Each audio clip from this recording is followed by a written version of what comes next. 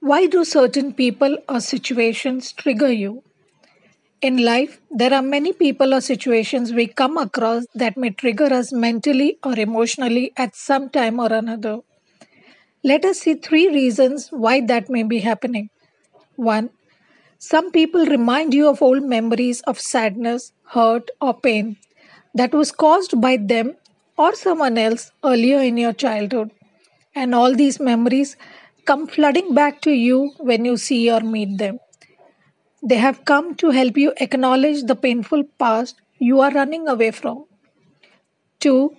Some people trigger old wounds within you which you were trying to suppress and hide and pretend all is okay. And it irritates you that they are seeing the wounds beyond your mask or their behavior makes your mask fall off. They have come to help you see and heal those wounds. 3. Some people come to teach you important soul lessons that you have been avoiding to learn and are repeating the same cycles and patterns again and again. They are a soul teacher who has come to help you break that cycle or pattern and become a better person and grow spiritually.